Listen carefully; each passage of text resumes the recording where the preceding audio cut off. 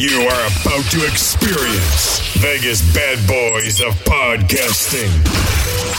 Fortunately, you are about to hear lots of opinions, but rarely any facts. Impersonations might occur, but good luck trying to figure them out. This program is not intended for kids or the easily offended. Listener discretion is advised. You have been warned. You press play. It's too late to stop. Get ready to podcast. Welcome to another edition of Vegas Bad Boys of Podcasting. I'm DJ Impact, and we got the entire group here. Sin City Steve, Matt Michaels, and Simon Street. It's good to see all of you here. What exciting times. A lot of wrestling went on this week, guys. And, man, I guess we probably should just kick it off with Ring of Honor. Let's just say this. In Sin City, I know you got a chance also to really take in a lot of this moment. I'm definitely going to miss Ring of Honor, although they did say, hey, we will be back. And even at the end of the show, April 2022, they they threw it up there. I don't know how true that's going to be. But really, they had a lot of just great talent that was just over there. And they put on one hell of a show. I mean, the crowd was hyped. I think, and let me just start off with here. Let me start off with you, Sin City. Listen, we all gave Ring of Honor their props because during the pandemic, look, they still paid their guys even when they were not doing any live shows. The one thing that confused me the most, though, is that when everybody was starting to pick up doing live events again, they didn't do that. And I don't know the reason why, and we probably won't until, we get somebody from from ROH onto our show or we read it in some dirt sheet. But clearly, when you watched last night's event, they could have been just as successful as all the other brands. Would you agree with that? So I think that I think that they definitely could have been. I don't know. I'm getting a lot of feedback right now. I apologize. It's okay.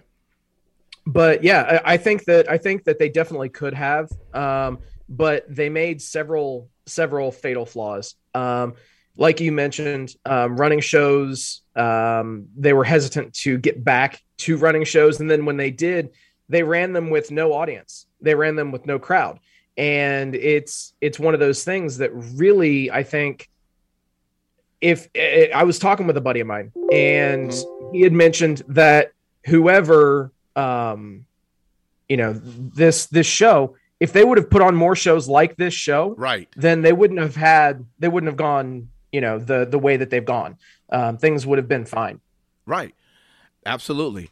So I don't get it, but nevertheless, what a show. We won't go over all the matches, but I got to go ahead and throw this in Matt Michaels' face while you here. Who made an entrance? Bring her up. You have to bring her up. I do have to bring her up. Oh, come on. Much better. Wait, say that again? Roxy is much better. Roxy's better? Yeah. You know what, Matt Michaels? For that, you should go be put on the corner somewhere and excuse delete it. DJ Impact, Roxy's been on our show. So for me right now, Roxy is better. Okay. Well, I appreciate Roxy for being on our show, but as far as being one of the top women out there who's putting a clinic on there, Deonna Purrazzo, of course, showed up and challenged Roxy, who, yes, she retained the Ring of Honor's women's title against Willow, and she threw a challenge out there and said, hey, after I get my Knockouts title back from Mickie James at Hard to Kill, and I'm excited because I believe that's going to happen. They're going to have a match at Impact Wrestling for all the titles on the line, and we know Roxy is not going to get that. This is an exciting time, man. I can't wait to January. What you say about that, guy? Well, you know what I got to say? Deonna Purrazzo, and now Ring of Honor is shutting down, so. Oh, my God.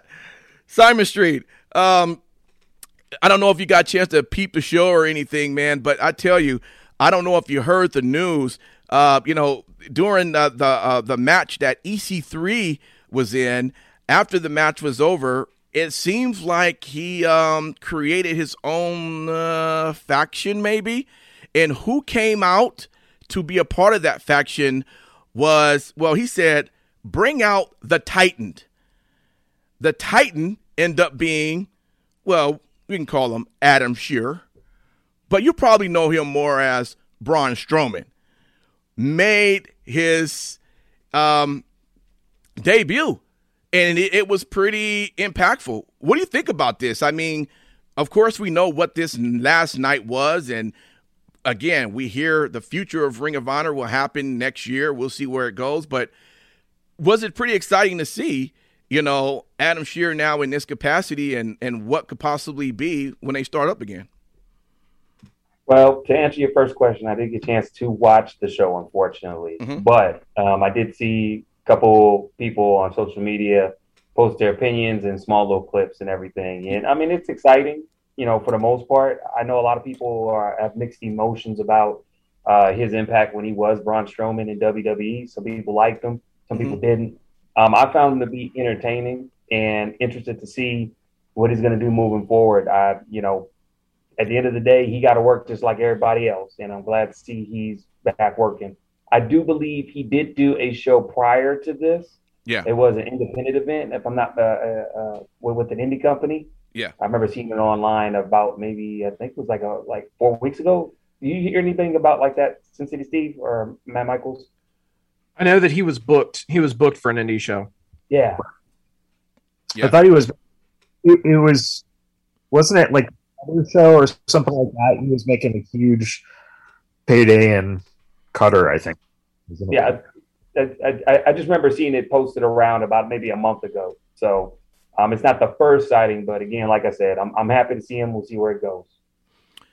Yeah, I wasn't ready, but I was excited when I saw that he came out. So last thing I'll talk about the show, and if you want to throw anything else in there, Sin City or Matt Michaels, if you guys or I would say you, Sin City, I know for sure you watched it.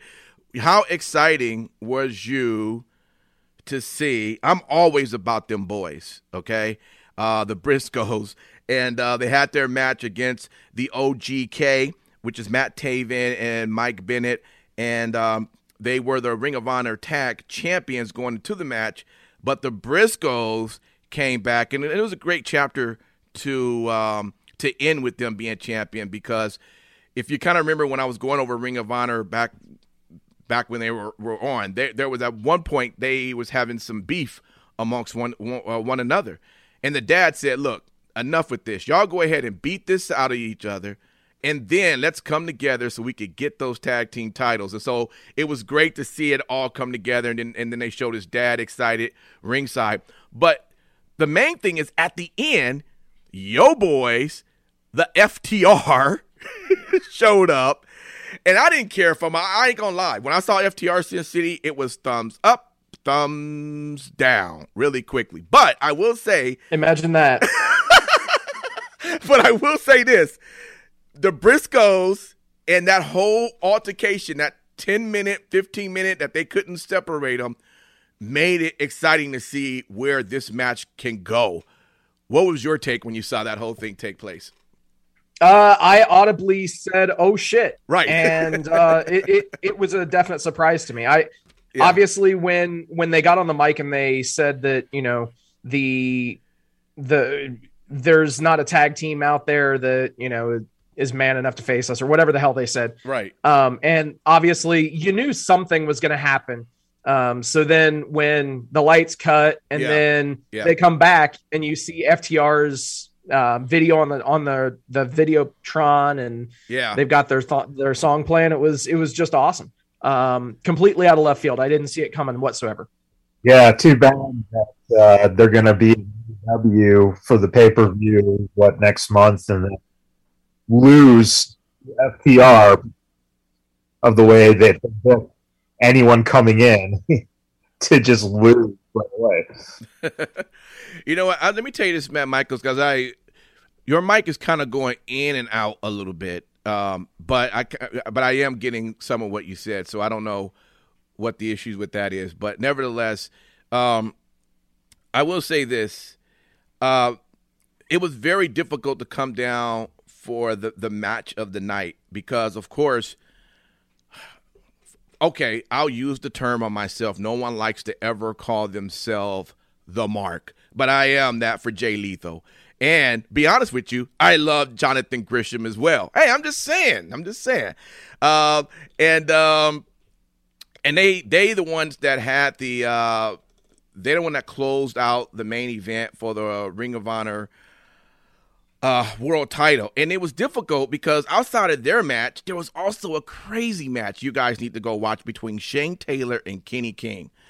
That match, go watch that. Was my match. That was my match of the night. Yeah.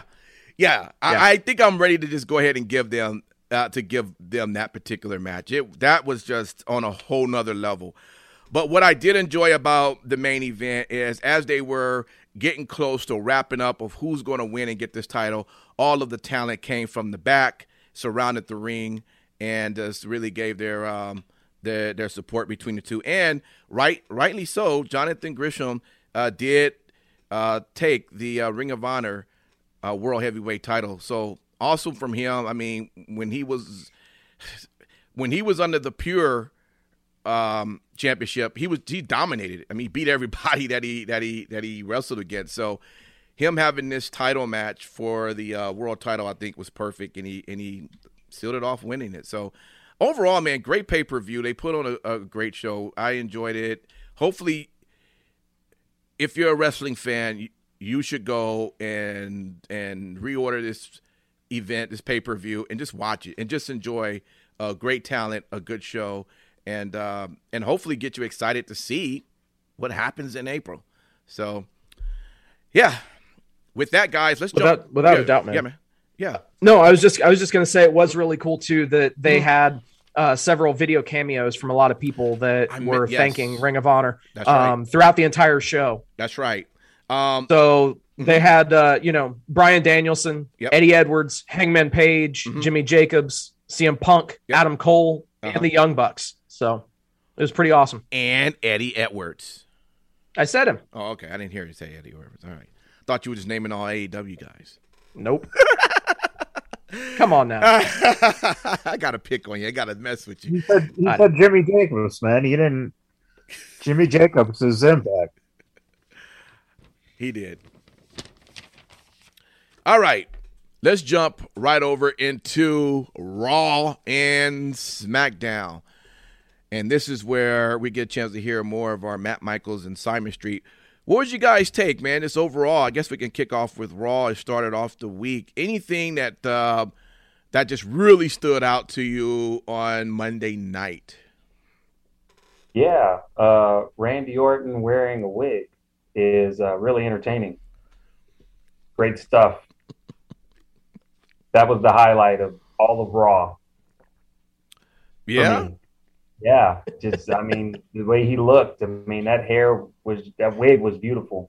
Now, my opinion on Raw. But he did, mind you, though, he did not have the best hair of the week. We'll get to that later. Right. Yeah. Raw was okay. It wasn't horrible, but I mean, it was just one of those things where it's like, and mind you, I didn't watch Raw to start off my week of wrestling watching. So, and it still was bland to me. I just felt like there wasn't much that stood out to it. I don't know what they're gonna have to do, but it's getting boring. I don't know how you guys feel about it. I feel like I'm dragging myself to have to watch it. I feel like it's merely missing something like badly. I'm not at that level, man. I'm actually enjoying Raw. I mean, in many ways, and at some point, it looked like they was about to just overtake SmackDown. I'm just saying, I really enjoyed it. First off, they kicked off Matt Michaels. They kicked it off with the steel cage match that was with Big E and Owens, which was one hell of a match. And of course, when you got Seth Rollins down there, there's going to be some sort of interference somewhere. But just that match alone, man, the steel cage. Don't you think that was like a great way to kick off Raw? What's interesting is apparently it wasn't supposed to be the kickoff match. Oh, no? Okay. It was supposed to be the main event. And then what kind of, I don't know where it came from, but the realization came that it was the anniversary of Trish versus Lita being the first Raw women's main event. Right. So this match was, essentially set up to be your main event. And to kick off the show with it, great idea, Yeah. Continue to build the hype for the Kevin Owens, Seth Rollins, Big E match. We know that happens on day one, right?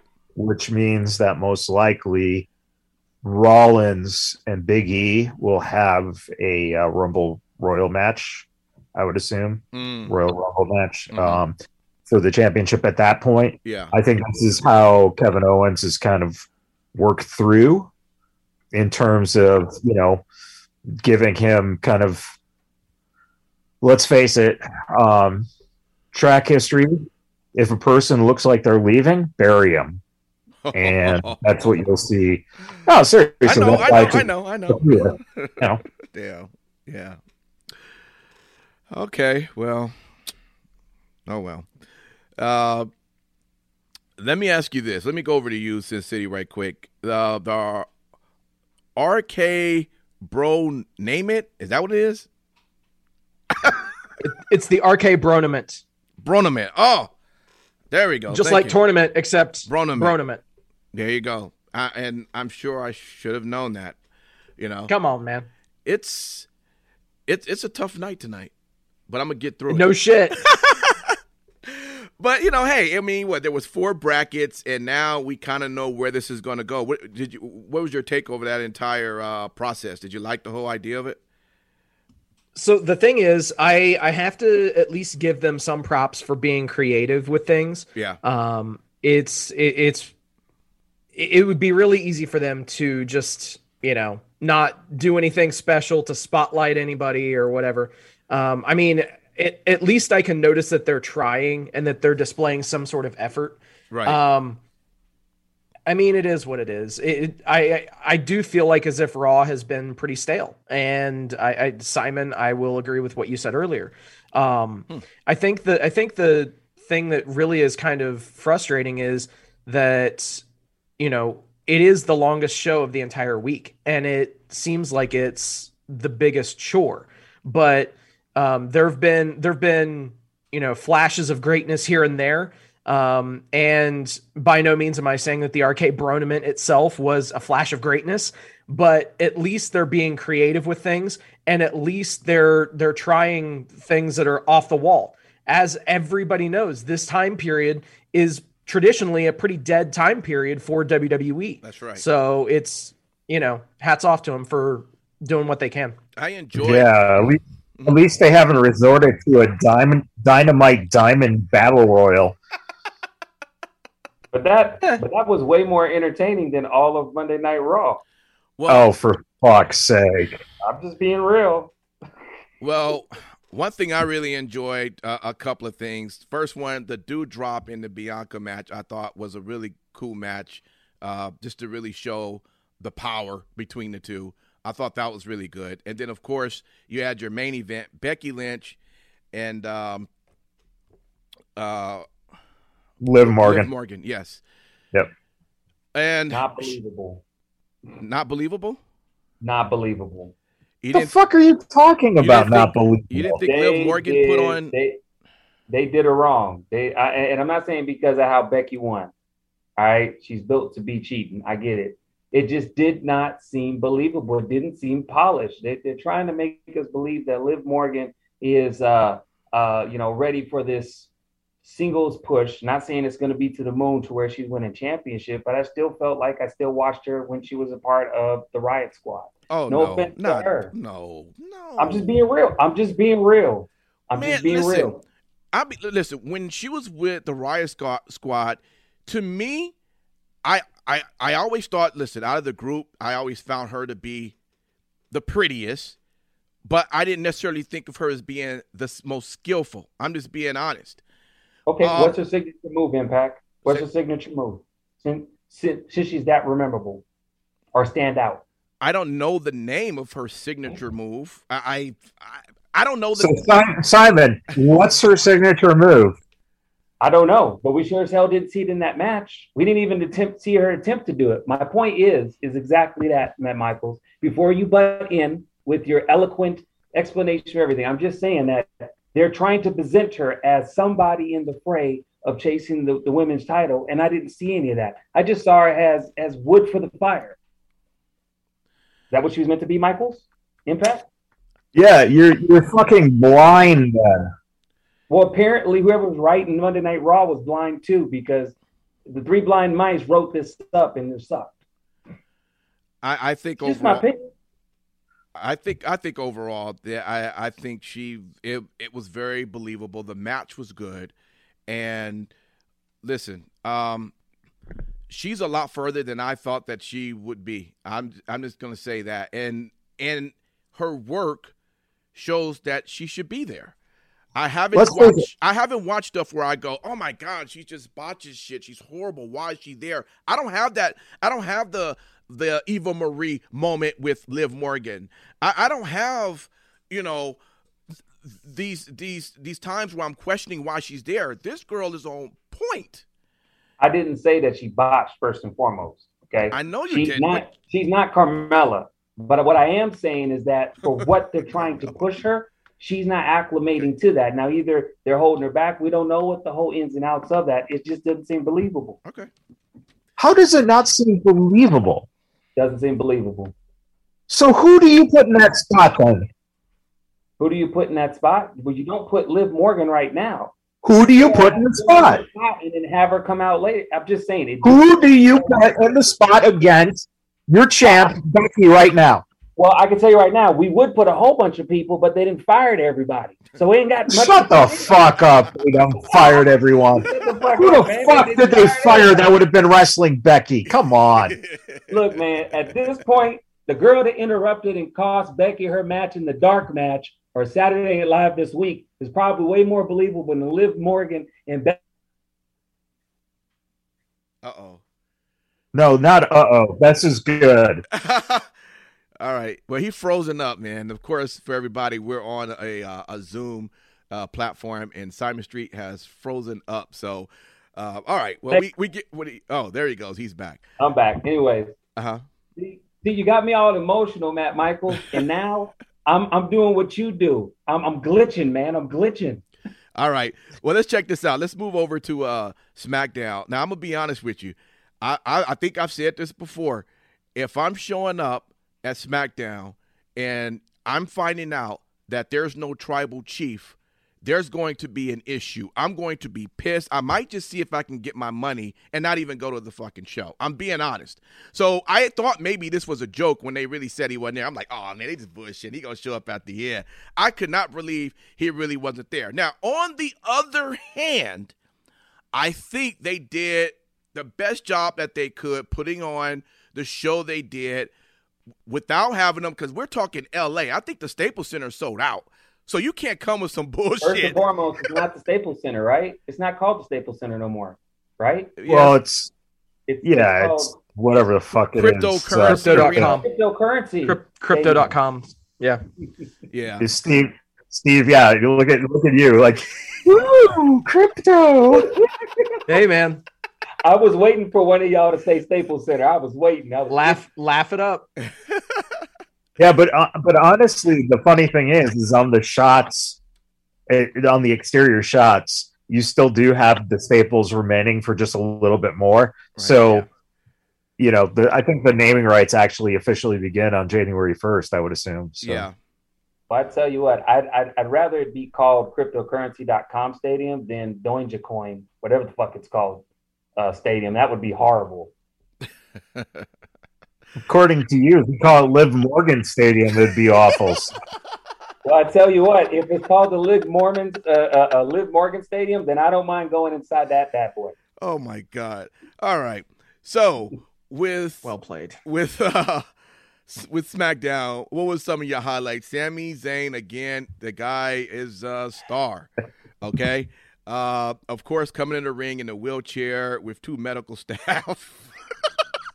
Who, by the way, Pat McAfee actually crossed them out as not being medical staff at all. Brilliant. Right. All right. Absolutely. Oh, man. Yeah, but anyway, that was great. We got a chance to see Brock Lesnar in the ring again.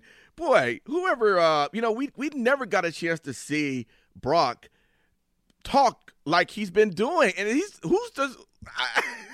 exciting. 20 years. Yeah. And it's like Roman, right? When you play opposite on what you've been given for all this time, right? It's a freshen up of the character to the point where you're like, I want to see more of this. Right. And it totally fucking works. Yeah. And to your point, DJ, that idea of not having Roman Reigns on the show, you had Brock Lesnar, right, which is a great. The only good thing that happened was the fact that it put Paul Heyman in that situation. And boy, can you just not watch those Kayla segments with Paul Heyman backstage forever? Yeah, so good. Hey, I do have to mention, we actually had a dispensary mention and edibles mention in the Paul Heyman promo. So now that is permanently in WWE canon, that they have referred to cannabis live on their show. And biggest pop of the night. Yeah, no shit. But hey, Sin City, don't you think that that's kind of in light of possibly how they may be linking towards disapproving THC usage among competitors? Yeah, they'll have a lot better results than people who are struggling with alcoholism. I'm just saying. Let's be realistic. It wasn't that deep shit, dude. Paul Heyman knew that they're in LA, and he just throw that out there and get a cheap pop. It was great. That's true. Yep. And yeah, give me the Brock Lesnar in overalls that hunts and fishes and rocks that top knot. I love his character. Right. Point blank, I love his fucking character. And the Canadian alpha male. Dude, give me a web series. Give me a side project of Sami Zayn and Brock Lesnar, even on their fucking social media platforms, on the WWE social media platform. Just give me like a 15 to 20 minute per week, like BTE, except with the Canadian alpha males. Just sign me the fuck up. Well, I tell you what, that team is 10 times more believable than America Alpha ever was. That's for damn sure. You know, it was really cool when Brock Lesnar was backstage with what's his name, bald-headed dude that thinks he really works here. His name Adam, right? Anyways, he was trying to show him on the phone how he gutted something, and he had the flip phone and shit. Couldn't show him like to me that was believable. Like he probably does struggle with trying to show pictures. I can't imagine Brock Lesnar having a phone full of pictures, yet alone an updated phone. But I can believe him having a flip phone from 2002, 100%. And you did have to love the product placement with it being a Cricket phone as well. Yeah, I noticed that too. Yeah. You know it was something good, and I'll just mention it, even though it wasn't a highlight of the night. I'm gonna put it out there. I'm happy that for once WWE actually had a premiere of a female, and it actually goes through on the day that they said she was gonna premiere. And it wasn't bullshit and it wasn't overdone. Xia Li is now in SmackDown. They said she was going to be here last week. She finally showed up. It wasn't this big thing. It was exactly what it should be.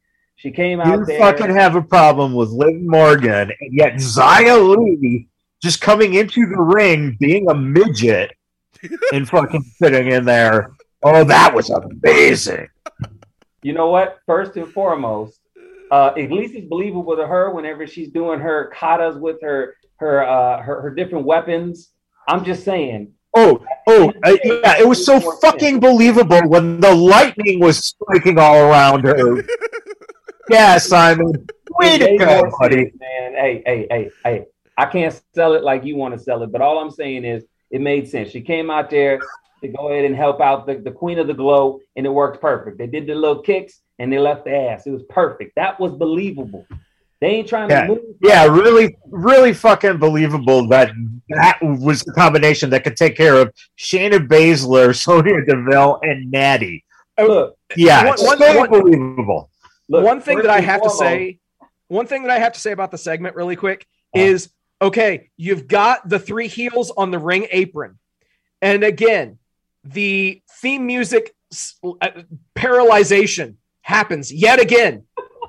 Where they're standing on the apron and they're just watching as she's coming to the ring. What the fuck? Because they wanted to see if she got struck down by lightning. I would have been amazed too. And yes, I realize the term is paralysis. Sorry. But yes, the theme music paralysis kicked in. Dude, like that's one thing that always kills me as being one just terrible trope of pro wrestling that needs to go away. You've got the heels doing heel things, or they're about to do heel things, and then all of a sudden, a babyface's theme music plays, and they stand there on the apron like, oh, holy shit, what are we going to do? We might as well just stand here and wait to see what happens. No, motherfucker, if you don't know who they are, they're coming to beat your ass. However, though, remember, one thing about this, in fairness to that trope, is the fact that no one knew Xia Li was going to be face or heel. And that's which side is she on? Well, remember, she gets in the ring and it looks like all four of the, it was going to be a 4-on-1 situation. So they did give it at least that much thought. But again, believable. Unlike Liv Morgan. Believable. What Simon, I think I fully think that you are the only person, not just on this panel, but watching this video that believes that about Liv Morgan. I'm just going to say it. It's okay. Hey, not only that, but I'll do it again. Simon,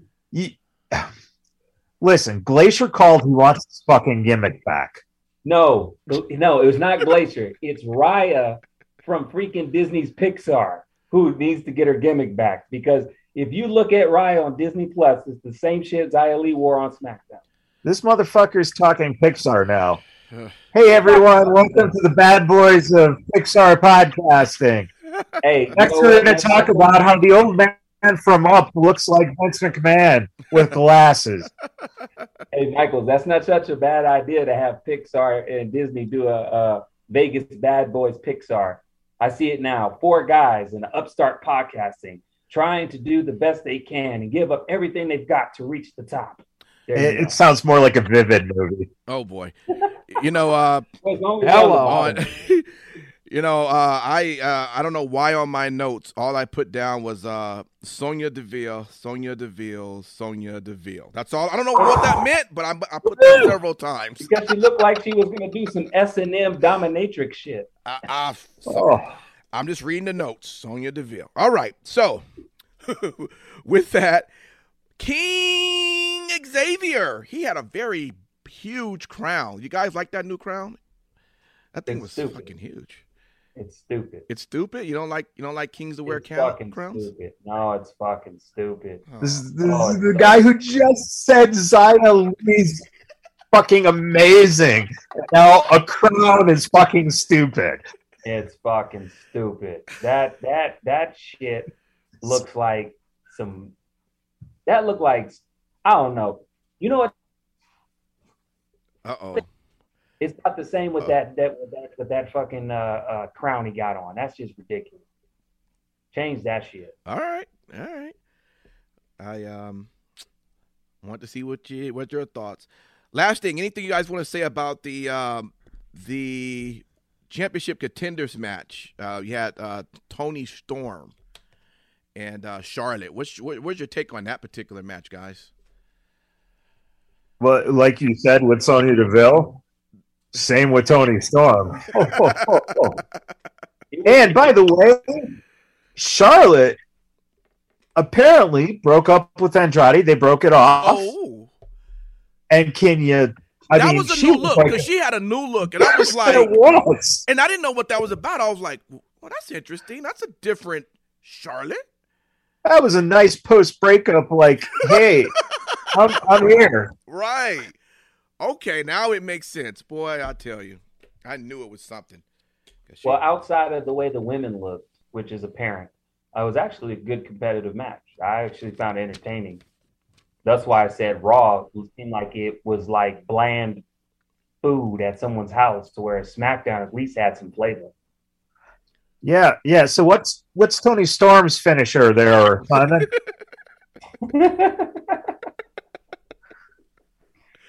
Oh, Michaels. All right. Let's really get down to business here, man.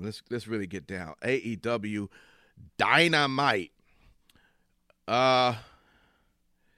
Okay, let's see. Sin City. Go ahead and talk shit. No, wait, hold up. So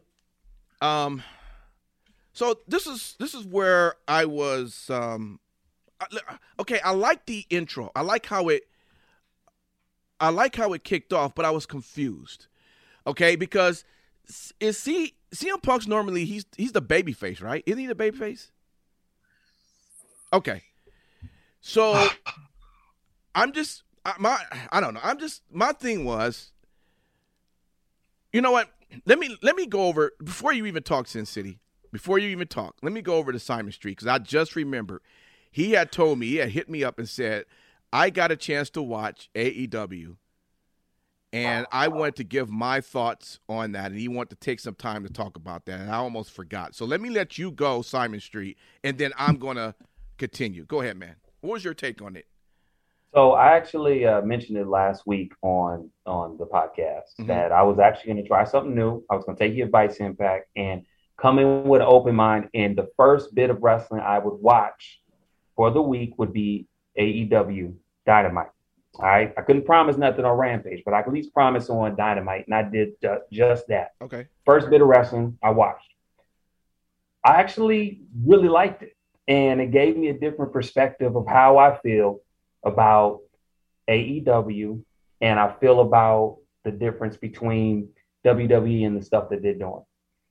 First and foremost about that show, what I really did like, number one, that MJF promo shit was fucking fire. That shit was cool. That shit was on top level. That shit was cool. But the reason why I felt like that made it so good was not just because it was in his hometown, but a lot of it had to do because of what CM Punk did coming in. Somebody had to come in and rile that crowd up, because that crowd was already ready. Do you see what I'm saying? So CM Punk coming in there served the purpose, regardless if you WWE people who have to live by these rules of who's the face and their capacity and who's the heel, I get it. But CM Punk did his job. He pissed them the fuck off. He did everything from talk about the Islanders hockey team. He did everything. Well, he mentioned the Islanders like 10 times. Like, that's the only thing he could say to get them riled up. No, he said more than that. Give him a little bit of credit. Right. He was basically saying, like, look, this is your guy. Your guy's a bitch. That's basically what he was saying, more than less. This is your guy. This is your guy. He riled him up. And that's what, to me, made that fucking promo 10 times better. And MJF didn't really have to freaking do a lot other than when he was in the, what do you call the ring thing he has, the Battle Royal. Outside of that, MJF really didn't have to do that much. AEW was doing some shit that I really appreciated. They showcased everybody who was a hometown hero. Oh, fuck that. Well, yeah, of course, fuck that. But you guess what? I fucks with that shit. And I fucked with AEW, and I liked it. I was way more entertained with AEW Dynamite than I was ever with fucking Raw over the last half a year. I'm just being real. Okay. Maybe there's something there. The only thing I will say this, and I will stop. The one thing I can at least say, give AEW. They might not always be right. They might fuck up at times and be inconsistent. But at least they're acting their age or according to their brand they're trying to present. WWE almost in some instances sometimes is like that old man that wants to pretend to be young. And so he's putting on all these brand new clothes to look young, but you still old as fuck. No, shut the fuck up. WWE. Oh, I know. Michaels. I get it. You got WWE all in your mouth. I get it. Okay, but take it out for a second and just think about it for a second. AEW is not as bad as you say it is. They got some issues. WWE it wasn't that bad. That's all I'm gonna say. WWE caters to Michaels. Caters to an entirely different group from what AEW is trying to do. And when I watch SmackDown or sometimes Raw, you see the camera, they pan over to kids who's excited and who's dancing and having a good time. One thing you don't really see at AEW shows? Kids. I don't even know if they're even allowed. It looks like you got to be 18 years or older to go to that. I'm being honest. I look around. 18? No, you got to be 35 and cynical. That's probably about right there. But seriously, it's a whole different, group. And it's okay. I'm with it, But my thing is, it's much harder. Okay, so I think, and I would think this is where you and I would agree, Simon Strait. I think we probably could watch cartoons and we probably would find it entertaining, right? We would find something funny within some sort of a cartoon that we watch. So when I watch WWE, a lot of things they do, entertaining to me, is really just funny. It's like that, like a cartoon, like a kid. I could get with that. It's silly, but it's so funny. It's corny, it's funny. AEW, though, they don't do that for me. For their, like we were just joking, 35 years and older, there's no entertainment. It's just wrestling. We're about that wrestling business only. We're not caring about entertaining. We're just about putting on matches. We're going to put on out of a 2-hour show, we're going to put on 110 minutes of wrestling. In WWE, I might get 60 minutes of it, but I'm being entertained in other manners. So I guess it just depends on what it is you're looking at. And AEW in that terms just don't do it for me fully. Now, I will say going that, and I'm Sin City, it's about your time to get going. I did enjoy how the show started off. I thought it was cool to see CM Punk come and get booed, and do what he had to do. But I was still a little bit, I know why they did it, but it still seemed like it was confusing, Well, here's the reason. Here's the big reason it was confusing. Okay. Is because when they ended the Battle Royal, mm-hmm. then you had MJF become the heel, and Punk is now the face running out to save the guy. Right, yeah. What the fuck is that? That too. You know what that is, Michaels? That is what wrestling is going to become. And that is what WWE can't figure out. And that's why I use the analogy of an old man. Simon, look, hold on. No, hold on. Let me tell you. Okay? You are right, in fact. There are two different versions if you want. AEW caters to these people, WWE. The difference is AEW doesn't have an identity crisis. Jesus. They're actually on the mark. Simon Street, have you not been seeing their numbers? It doesn't matter about the numbers. The numbers is what the old farts keep looking at. But I'm telling you right now. No. The numbers are important because if you're saying that what they're doing is what it's supposed to be about, then people. I'm not saying that's what it's supposed to be about. I'm not saying that. I thought you just said that's what they were doing. You're not hearing what I'm saying. What I am saying. Impact. Continue your point here in just a moment, please. What I am saying is this: is that AEW is started making a brand like this, and they're going the same course. Okay, they have a better understanding of what younger audiences want, and they have a better understanding of staying consistent toward that. I'm not saying it's the right or wrong way. I'm just saying the consistency they have. Yeah, they make the mistakes. They know exactly that the younger audience wants Brandon Cutler. Let me finish. Come on. WWE obviously right now is trying to have a new identity or adopt things to transform WWE into the next era. I'm not saying it's a right or wrong move, but I'm saying they're not consistent. WWE does not have their hand on the pulses of anybody who may be 10 years old to 35. They just don't. And if you look at these pictures they send with all the kids and stuff, it's only like 3 couples of kids that they keep panning around the same shit. Hey, Simon, who does your kid like? Who does my kid like? You've never said one story on here about your kid liking AEW, but goddamn, your kid likes WWE. My kid actually does like CM Punk, believe it or not. But he's not on it. He's not on WWE. Yeah, he likes the guy who got his reputation in WWE. Well, I mean, look. I'm not going to debate it. All I'm merely saying is, at the end of the day, AEW is being consistent. We'll see what happens in the end. WWE is trying to figure some shit out, and it's no surprise to anybody. They're trying to diversify the product to some degree for what wrestling and what that looks like down the road. All right. Let's let Sin City Steve get in on this, because ultimately he hasn't got a chance to say anything about this. and I mean, this is his thing. So tell us, what was your thoughts on, and about all of this, that whatever we're talking about, and just the show in general? Yeah. So basically, if I'm sorry to rain on your parade there, Impact, but okay. The fact is the Punk promo at the beginning of the show was almost akin to Bret Hart in Canada.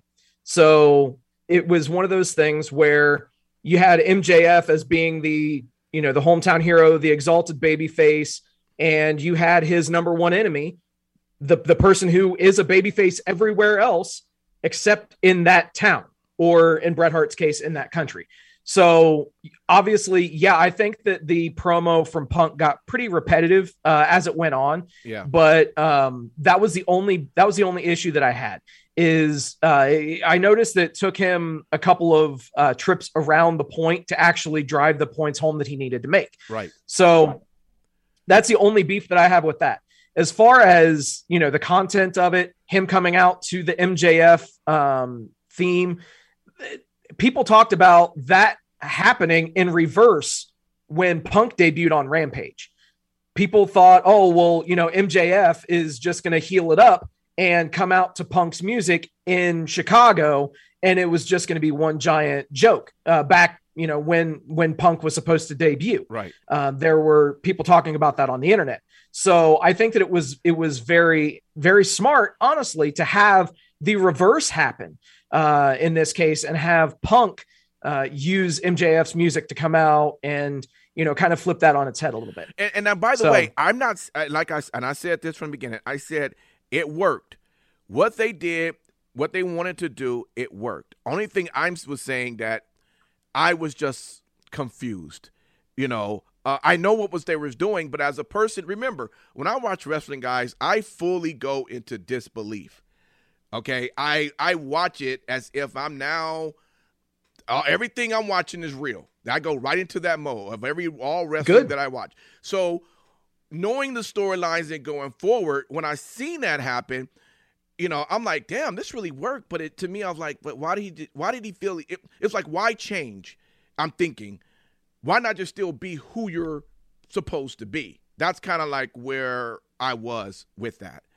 And especially then when you talk about going into that that Battle Royal Diamond Ring, whatever thing, and like Matt talked about where he does now come out with now being the face. Again, you start to get kind of confused if you're trying to stick with the disbelief. That's the only thing I'm saying. But it did what it needed to do. If you're a casual viewer or somebody that suspends disbelief, like what you're mentioning, then yes, I could see where it could be pretty, kind of continuity. We talk about continuity on the show. So I can see your point without question. Yeah. But I think that, I realistically, it's a one night thing. Yeah. And we're not going to see it ever again, more than likely. And besides, what Michaels? No, you're rolling your eyes. No, just because you say it ever again, but how they've been booking arenas, and that they're going to go back now to do that town again, because anytime that they're going to be there, MJF is going to be a babyface. That's just how it's going to be. But what I meant is in any other arena other than that particular venue. So I should have made that clear. I apologize. But so the subsequent match, the Battle Royal, I'm not normally a fan of battle royals, to say the least, but this one was a fun watch. You had certain angles that got payoffs, such as the Dante Martin swerve of him joining Team Taz, and then it all being a ruse and him taking off the armband. So I mean, yeah, there was a payoff to that. And it's one of those things that, yes, next week now we're going to have Dante Martin versus MJF. And the one thing that is really important to keep in mind is MJF worked the entire battle royal as a heel. And yes, it was mentioned that he was doing heel things throughout the show. So realistically, his character didn't necessarily change. He was performing in front of his home audience, but he was doing the exact shit that he does every single week, no matter if they're in his hometown or not. So I think that, yes, he was playing to the crowd. But once you kind of take out that element of it, it was just well done, I thought. But on your point, which is definitely true, is this: a heel doing that makes sense. A face doing that doesn't make sense. That's the big difference. But he did exactly what he should have done. Absolutely. And I do have to mention this also, again, going back to the Punk promo. You could see just the happiness and the joy on his face. Like, he was actually happy with, skewering the audience and playing a bit of a heel, which he hasn't had the opportunity to do in over a decade. So it's one of those things that, I don't see it happening very often. Like I said, only if they're ever in that venue again. Now, we talked about the, good things to start the show. I do want to talk about one thing that did leave me kind of questioning things and questioning a lot. Cody. We're not talking about Cody. We're not talking about Cody. I thought that's where you were going. Okay, because that's no. where I was at. Okay, no. I'm going to talk about the Jamie Hayter versus Rio match. Okay. Yeah. So, okay. I understand that a large, significant number of the AEW fan base loves Riho. I get it. I really do. You mentioned earlier, Simon Street, that no one should take Liv Morgan seriously. Honestly, no one should take Riho seriously. I was just about to say that. I agree. No, 100%. That's not believable. Riho is not believable in that match at all. She's not. And that's the thing is, they've tried to tell that story, and I get it, but she's 85 pounds soaking wet. No matter what kind of moves that she does, they're not really going to have any kind of a major effect. And I too like to suspend my disbelief, but there are some things that lie outside of my suspension of disbelief. Yeah. And that is one of them, unfortunately. I'm not normally one to, say that people have to be a certain body style or, particular size in the ring, but this is one of those occasions where I can't look past it. If Riho was like extremely fast and, she was extremely cunning and all this kind of stuff, yes, that would be fine. But if you're wanting me to believe that she's actually, striking Jamie Hayter and it having some sort of an impact, I'm not going to buy that. Now, let me ask you, Sin City, as a person who's watching AEW when they were getting started, and we get to find out there's going to be the women's championship match against Riho and Nyla Rose. And I go, okay, well, this is going to be a joke. It's great to see that, Nyla's going to take this as she should be champion. All right, well, this should be quick. This should be about a quick 2 minutes. I don't even know why they're having it. Let's go ahead and get to it. And then come to find out, Riho, now this is a person I'm now opening myself going, I want to celebrate. I want to be that AEW fan. I want to be a part of this. She ends up winning the title against Nyla. From that point, I'm going, what am I watching here? Is they making a joke out of this? Because obviously this is something that just doesn't make any sense. They didn't even try. It wasn't even an interference of some sort. It was just a straight up, that's the type of issues, from the beginning that I had. And then again, you see when they brought her back, they still do the same thing again. What's the point behind that? Can I can't explain it. Yeah. What's up, man? Can I ask you something, Sin City? You had said a comment earlier that makes, or actually, no. I believe it was you. If she was more cunning or fast. The one thing I will say is this, is there are certain things that when you have someone that's undersized, that's believable when they're going against someone that's bigger, right? Or just anybody just in general. It's called countering or submissions. When I think of Zack Sabre Jr., he's very much a skinny guy. Now, to be real with you, he's cut, strong, but he's skinny. But what makes him believable is that man can put you in a submission at any freaking moment. He's almost like a Stretch Armstrong because of how his body can contort. You got Sasha Banks in the WWE. They have built her finally to withstand punishment and to counter almost anything. I'm making just those small points to say with Riho, how do they build her to be able to go against these fierce competitors to where it's believable? I don't see it. I don't know, man. I genuinely, I don't know. It's Steve, let's be honest. It's also the company that just gave Hook a fucking contract in his amazing match. We'll talk about Hook here in just a minute. We'll talk about Hook here in just a minute. And just from the sound of that, I can tell that I'm going to ruffle some feathers with what I'm going to say. So, just remember, Matt Michaels doesn't have feathers. I was going to say, Michaels, you probably don't have feathers, but anyway, nonetheless. Snake. Scales. Yeah, there we go. I don't know, man. I do have to say, you mentioned Nyla Rose impact. Yeah. Nyla Rose had, for me, the audibly lull moment of the week. And she is Ruby Soho is in the back with the Bunny and Penelope Ford. Right. And she's about ready to cut a promo. And evidently Nyla has said that when she wins a TBS title that she's promised those two matches, whatever. And so you can see where this is going to go. It's going to segue into a beatdown, which it does. But Nyla Rose, before entering the frame of the shot, says, "Surprise, bitch. I fucking lost it. I fucking lost it for, I'd say, a solid 2 minutes. Absolutely perfect timing. And just, it was great. I give you that. Unnecessary, what it was. So, Impact, you had mentioned that you want to talk about Cody. I was like, hey, honey, my wife, of course. Hey, honey, come here. Cody's about to turn. Come watch this. They finally got him. He's about to turn. This is so awesome. Watch him. Watch this. Look, it's about to happen. That last week, the guy put a sign right in his face against Andrade, said, "Turn, Cody, turn." And he actually looked at that sign. And I think he's going to take it in. Watch this. Look. And then there was nothing.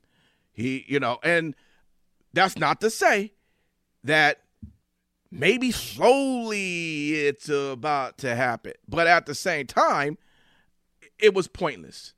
I'm like, why come out, say what you had to say, do what you got to do? And it was just nothing. It was, why? I was just throwing out that entire thing.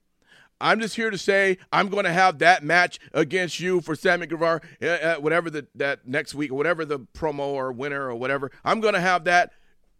That's it. And then he goes out, which he thought was going to be the right way, and said, "Oh, I better go back out the same way that I came back in." And I'm just saying, no. Do you know the meaning behind that? I don't know. Yeah, go ahead. Okay. So next time that you're watching AEW, okay, I want you to watch the tunnels that people come through, because the baby faces come out of the tunnel to the right. The heels come out from the tunnel to the left. Yep. So, it's. I never knew that. Yeah. I never paid attention. And for those of you watching right now, yes, I did just do that shit backwards. Sorry.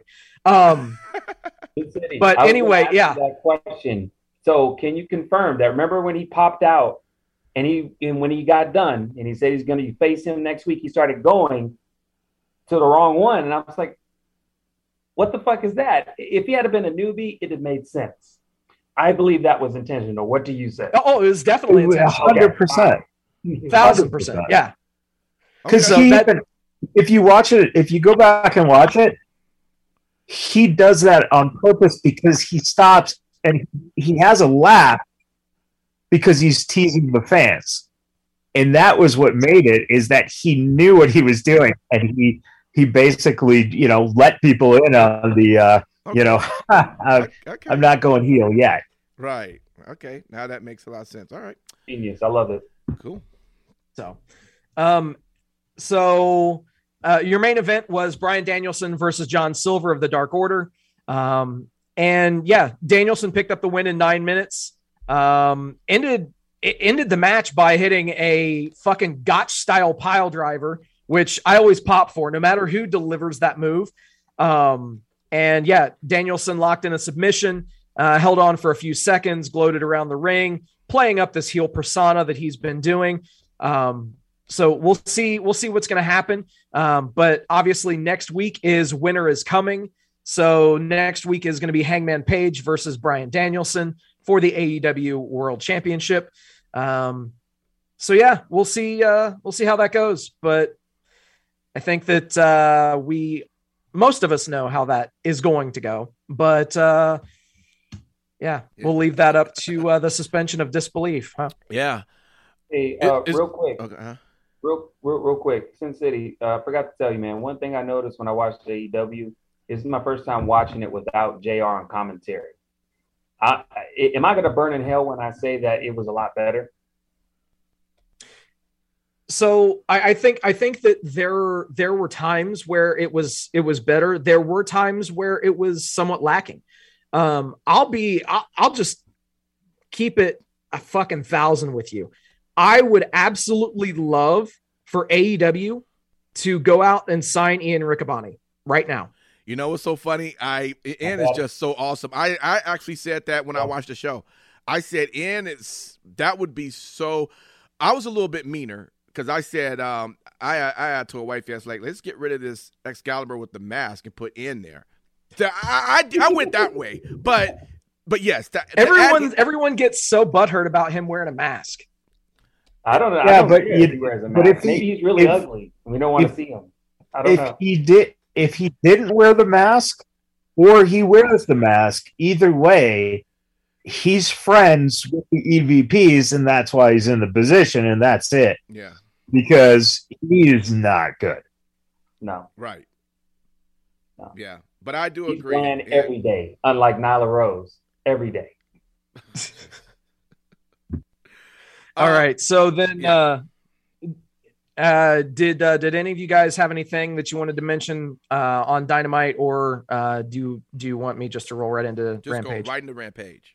Okay, sounds good. Yeah. So the show kicked off Lucha Brothers versus FTR. Wait, hold up. I'm sorry, Zay. Hey, shout out. I just read Chris' statement. I just got to read it. That's funny as hell. He said, are you sure Cody won't troll everyone and just create his own tunnel in the middle, incomplete within 5 minutes of pyro? He already has that. Yeah. He already fucking has that. I think that's the joke. Right. No, go ahead, though. Go ahead. Not to mention the fact that he also has 2 fucking theme songs that he has to use for every match. That's right. Whatever. Yeah, continue. Lucha Bros versus FTR. That Ray Phoenix is just on another level. I've mentioned it numerous times in the past, but this dude, and no disrespect meant to anyone else in this match, everybody brought it. This was a very, very, very solid match. I can only hope that they have more tag matches, but dude, Phoenix is just he's on another fucking level. It's like he does moves without fully thinking about it or processing, just doing it. Versus where I see others would hesitate before they would do something. For him, it's just natural. And that's what just makes it so exciting. So I agree with that. Ray Phoenix is awesome. Oh, yeah. Most definitely, man. So Lucha Bros pick up the win in 14 minutes. Fucking solid match. And yet again, AEW continues the trend of starting off their shows with a main event caliber match. Then we'll go ahead and talk about it, Michaels. The debut of Hook. All right. So just judging by your diss earlier, Michaels, I'm going to go out on a limb and I'm going to guess that you, sir, are not a hooker. On the weekend. Not a full-time hooker, but a part-time. Jesus. In all seriousness, Hook comes out and he has a look that, quite frankly, I haven't seen anybody else that's looked like him in pro wrestling. He's got his Goku style hair. He's got he looks like Sagat from fucking Street Fighter. So he's a mix of, the Goku style hair. He's got the Sagat style gear, and he picks up the win with his dad's finishing move, the Kata Hajime, or as he is now calling it, the Red Rum. I thought that for a first televised match, a debut match, because he's not been in any other promotion. So this truly was his debut live on TV in front of the entire world. I think that he had a very, very solid debut. Entire world. It was Rampage. It was in front of 10 people. It was in front of 500,000 people, 500K. But yeah, I mean, realistically, yeah. Shout out to that dude, and shout out to Taz as well, because you can only imagine what it would be like to be on commentary calling your son's debut match as well. So that's super cool. I mean, that's a moment that any father would love. So very, very cool stuff there. Can I just one of the reasons I find some of this stuff so fucking annoying, and it's not necessarily Hook, but it's people like this online. Sportskeeda, Siddharth Sakdiva, let's say, is how we're going to say it. He starts off his article by AEW's latest acquisition, Hook, has been making rounds on social media lately, mostly since his triumphant in-ring debut against Fuego del Sol on AEW Rampage this week. What do we know about Hook? His real name's Tyler, and he's 22 years old, which makes this sound like a dating app. And he trained under Cody Rhodes' watch, so we know he was in good hands. But the funniest thing about this is the AEW's newest edition has received critical acclaim from wrestling fans and fellow employees so far. Given the stacked roster, it will be interesting to see how often the company utilizes his talent moving forward. Critical acclaim. One match. You got to take it with a grain of salt. Yeah, I agree. I agree completely. It's way too early to give a ton of critical acclaim like you mentioned. But keep in mind, again, for his debut, I have no problem saying that this was a great debut, period. Where we go from here, that remains to be seen. Well, and one other quick note on that, though. Bill Apter at least says that he wishes he had the same hair as Taz's son. So we got that. No, Bill Apter just wishes he had hair. Period. That's awesome. Anyway, then your main event for Rampage was Adam Cole versus Wheeler Yuta, of all people. Gee, I wonder who won this fucking match. Adam Cole, 8 minutes, to the surprise of absolutely nobody. Yeah, I don't buy that. I don't buy that. I don't buy Wheeler Yuta being in the main event of any TV show. No offense to him, but I don't buy that at this stage of his career. Maybe if we were, if the crowd develops more of an emotional attachment to him. But the sad part is he did his entrance, he did his pose in the corner, and the crowd went silent. Nobody cheered for the guy when he did his signature pose in the corner. And I think that, that was something that really stood out to me for this match. And then, yes, obviously You know, you have the Young Bucks out there, you have Brandon Cutler out there. So you just know that it's going to be a clusterfuck of chicanery. And that's exactly what happens. And then out come all the best friends. They all get beat down. And then the best friends theme plays again. And who comes out but motherfucking Sue driving the minivan? Trent hops out the backseat, new look, and comes down, cleans house, does his thing, and I saw that part. Yeah. So here's the problem with what we kind of been talking about with AEW, and it's all right there. Trent comes out, he looked like a fucking $1,000,000. That new look is great. But yet you still have to put his fucking mom doing the drive-in thing and then bringing her into the ring. Yeah. You know what? Judy Bagwell just passed away. I hate that. I'm so sorry that she passed. But this shouldn't be a fucking Judy Bagwell thing, because now you just took all that credibility away from a guy that it was like, holy shit, look at this guy coming back. And now it's like, oh, there's his fucking mom. Great. Can I be honest with you on that one? I real quick, I have to mention this really quick. I fucked up. I don't do it very often, but I did fuck up. Trent actually came back at Dynamite, and I didn't. Yeah, that was a total fuck up on my part. And yeah, whatever. I don't have any faith in them doing anything with the best friends. So that's it's sad, but that's legitimately how it is. And yes, well, I mean, thank you to the people that have pointed that out to me so far. You will get. Can I be honest with you? You'll get a hug in the ring, so we can depend on that. All right. I will say, with regards to that whole segment, I looked at it as just fan service. Do you see what I'm saying? Like, he's back. I don't think they're going to continue the whole best friends thing forward. I'm just being honest with you. It's probably in their best interest to kind of let that slowly die to some kind of degree. And that's why they brought Mom in. You see what I'm saying? To kind of just dissolve them and have them go their separate ways. If they do that, excellent. If they don't, good luck. I did find it interesting that they did choose to play the Roppongi Vice theme as opposed to the Best Friends theme. Yeah. Which was, obviously it's Rocky Romero's tag team with Trent, as opposed to the Best Friends theme, which is what they play for their stable. Obviously Rampage itself ended with Trent taking the triple BTE trigger. And I don't know where we go from here, but he sold it like $1,000,000. They said that he just came back from injury. So hopefully they don't use this as some sort of a stupid angle to keep him off TV after bringing him back. Yeah. We'll see. Cool.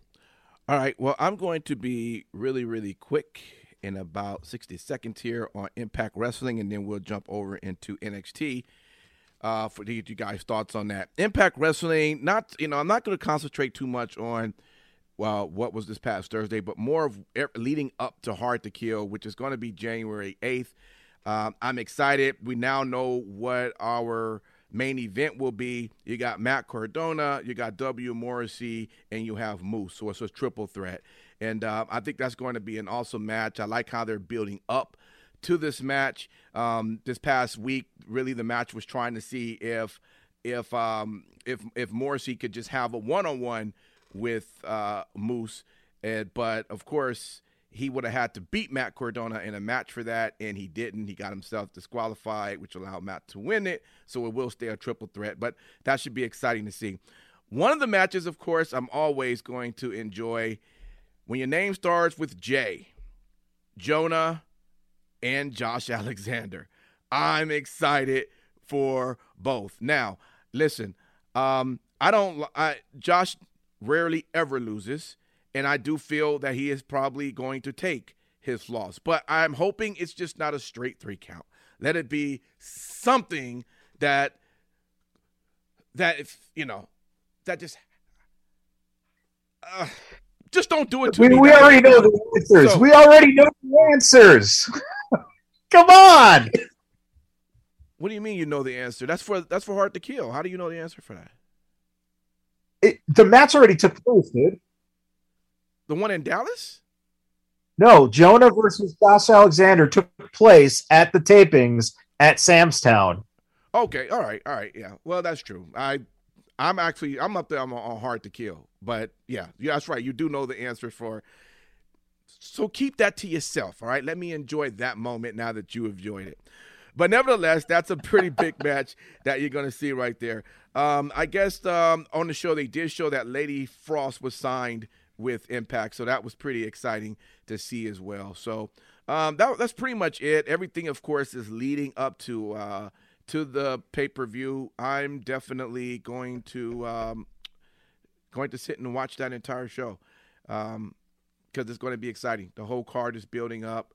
Of course, you're still going to get Mickie James that's going to have her title match against Deonna, and Deonna we know is going to take that title back. So we're excited for that, and we'll have a party for that. So anyway, that was Impact Wrestling for this past week, and we'll see where they go from there.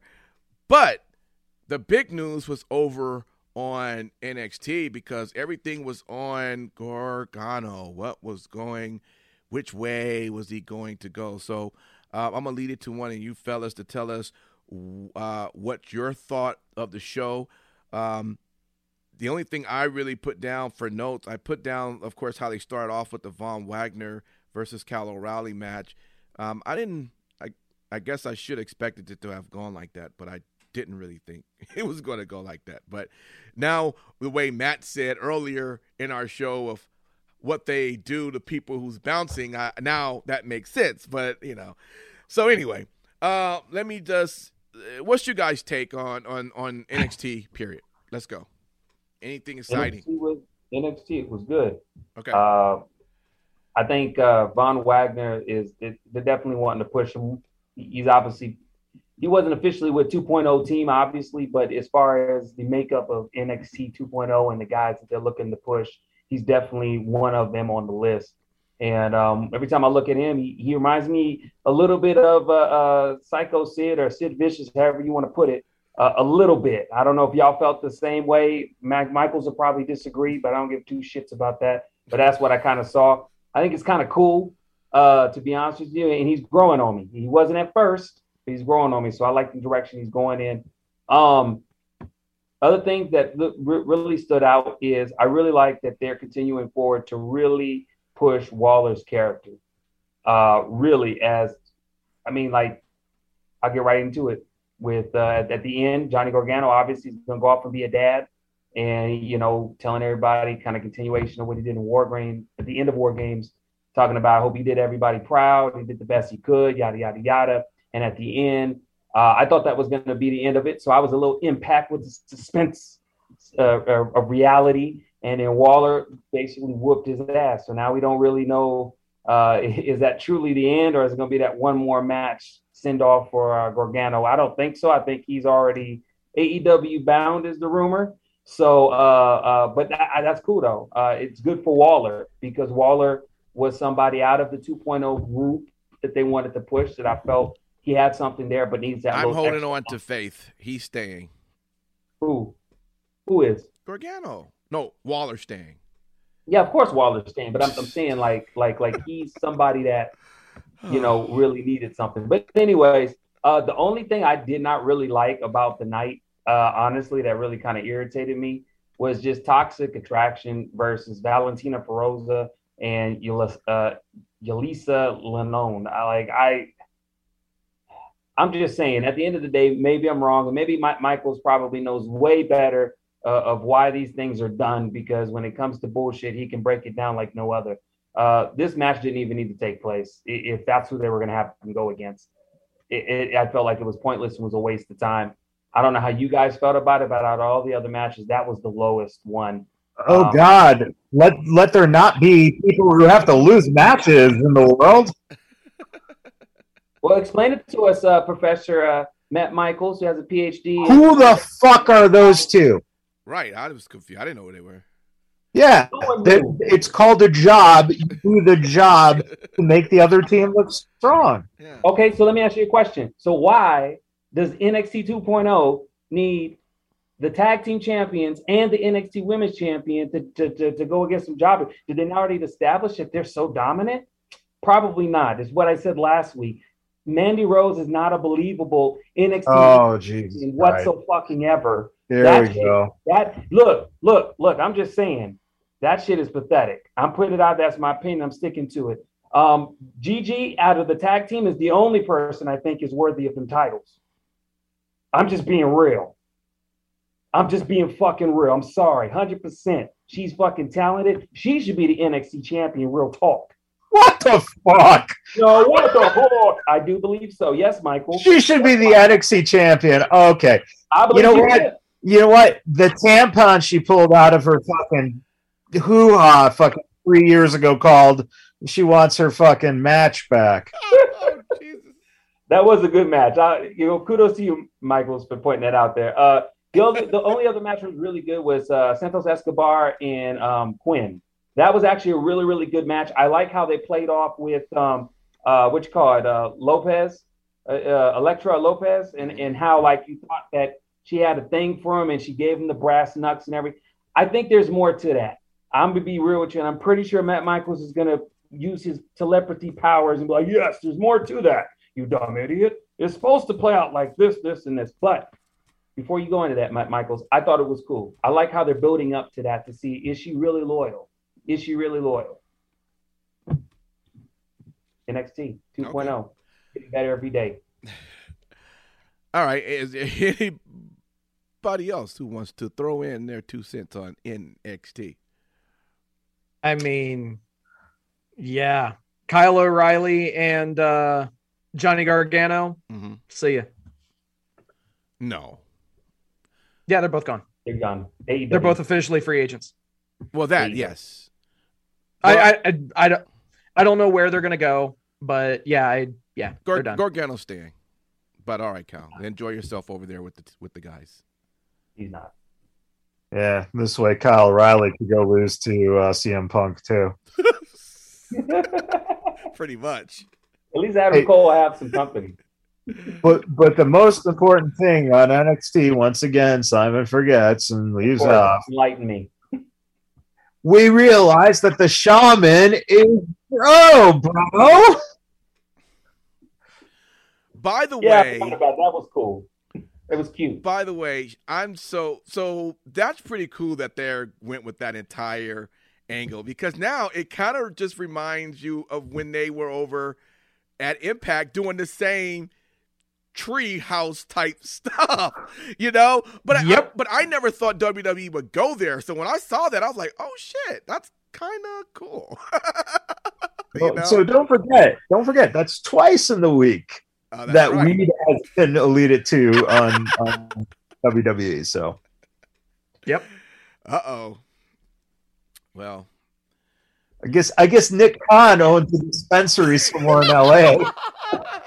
Could be. Or out here. Possibly. Yeah. This is his hometown. Nick I Khan wouldn't be soon to surprised. be the new chief of WWE.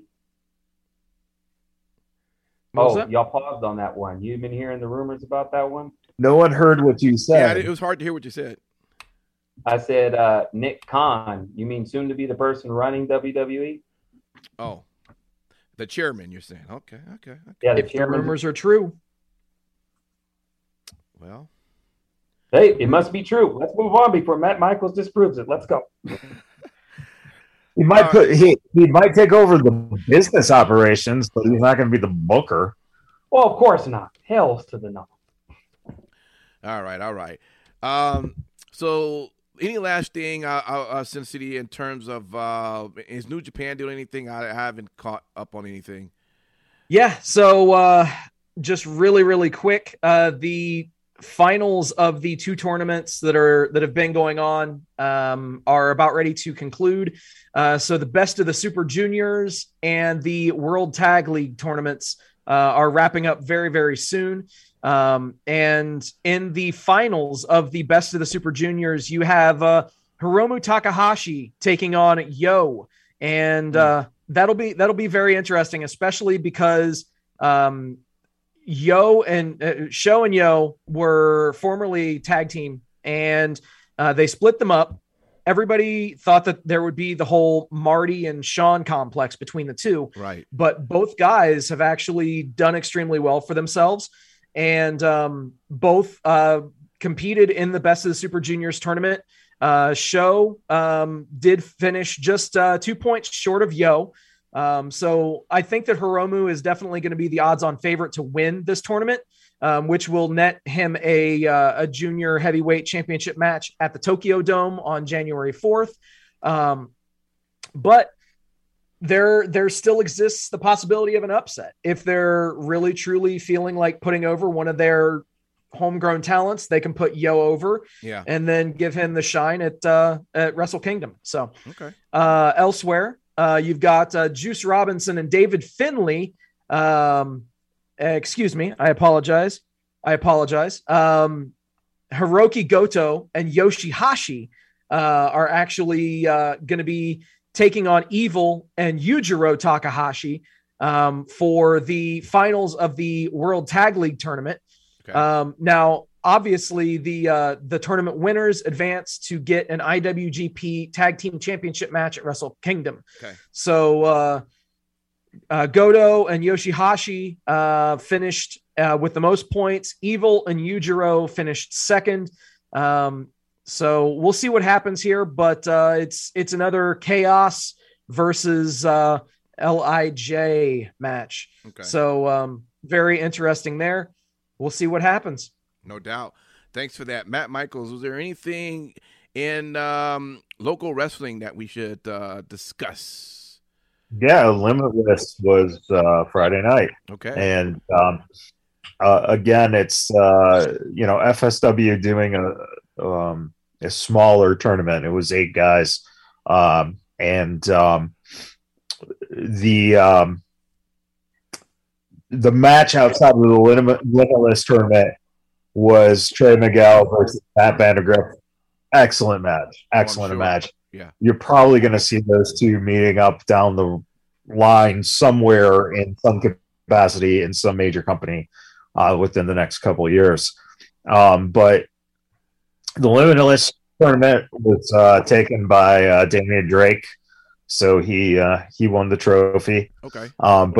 But boy, Davey Richards and Jacob Austin Young, they put on one hell of a match in their the first round match, and that one, the card is worth checking out. But that match, Jacob Austin Young doesn't get a lot of credit out here. I think he's kind of almost taken for granted by the fans because he's been with the company for so long.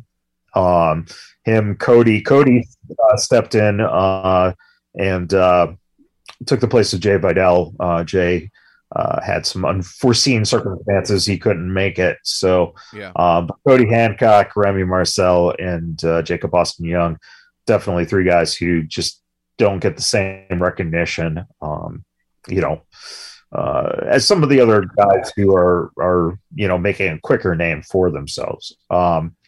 But yeah, it was overall a good show. December 23rd is the Christmas show. If you are here in Vegas and you bring a toy, you get in for free. So a new toy gets you in the door for that show on the 23rd. Nice. And it's a good time and a good thing that they do. They've for the last almost 10 years. It's been they've done a lot with that show for charity. Yeah. So a lot of kids who don't have the means to have Christmas presents, get a chance to have a little something, and fans get a chance to see a show. So win-win. Yep. Awesome. Thank you for that. Guys, we're now wrapping up the show. I just want to thank everybody for hanging out with us tonight. We're going to have 3 count that we're going to record right after this. But if you're listening to this podcast on Monday, thank you for downloading it, and make sure you download Tuesday's episode of 3 count as well. As you know, this is holiday season time, and we're slowly going to start spending a little bit more time with our family and friends during the holiday, and we won't have another live show, Wrestling Talk, for next year. But what I want to tell you, there's going to be lots of content that we're still going to drop. There's going to be things you're definitely going to want to listen. Seriously. It's keep us locked on your social media, because there's things that want you, or definitely just subscribe to our podcast. When they come, you're definitely going to want to hear it. We also got a major surprise that you're going to start seeing us promote.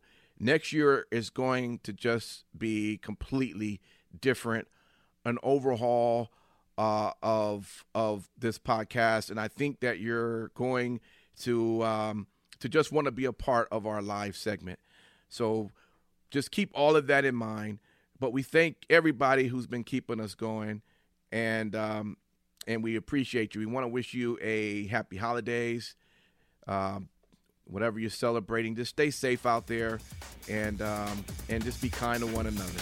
All right. So with that, this is our Wrestling Talk. We'll see you next year for that. But make sure you stay tuned for 3 Count. We got 3 good topics that you're going to get a chance to hear live. And if you're, again, listening to us on the podcast, make sure you listen to that. All right. Until then, talk to you next time. Peace.